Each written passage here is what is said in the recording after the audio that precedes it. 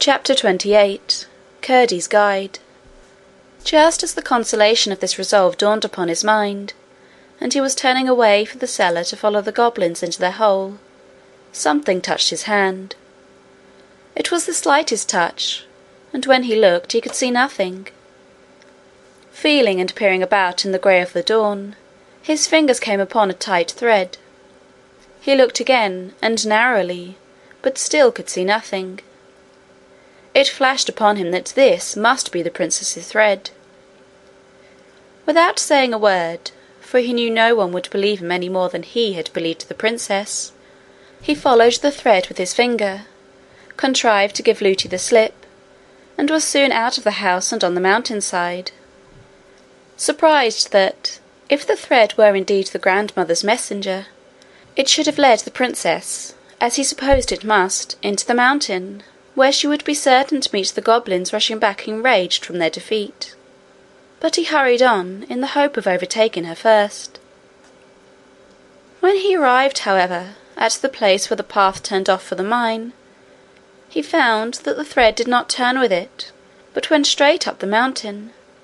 Could it be that the thread was leading him home to his mother's cottage? Could the princess be there? He bounded up the mountain like one of its own goats, and before the sun was up, the thread had brought him indeed to his mother's door.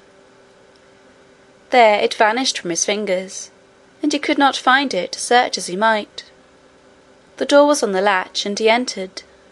There sat his mother by the fire, and in her arms lay the princess, fast asleep.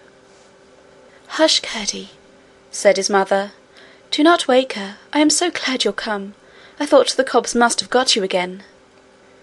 With a heart full of delight, Curdie sat down at a corner of the hearth, on a stool opposite his mother's chair, and gazed at the princess, who slept as peacefully as if she had been in her own bed.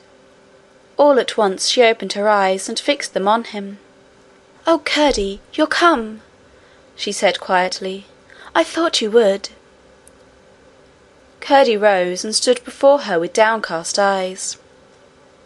"Irene," he said, "I am very sorry I did not believe you." "Oh, never mind, Curdie," answered the princess. "You couldn't, you know. You do believe me now, don't you?" "I can't help it now.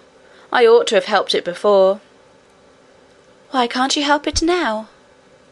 "Because, just as I was going into the mountain to look for you, I got hold of your thread, and it brought me here." "Then you've come from my house, have you?"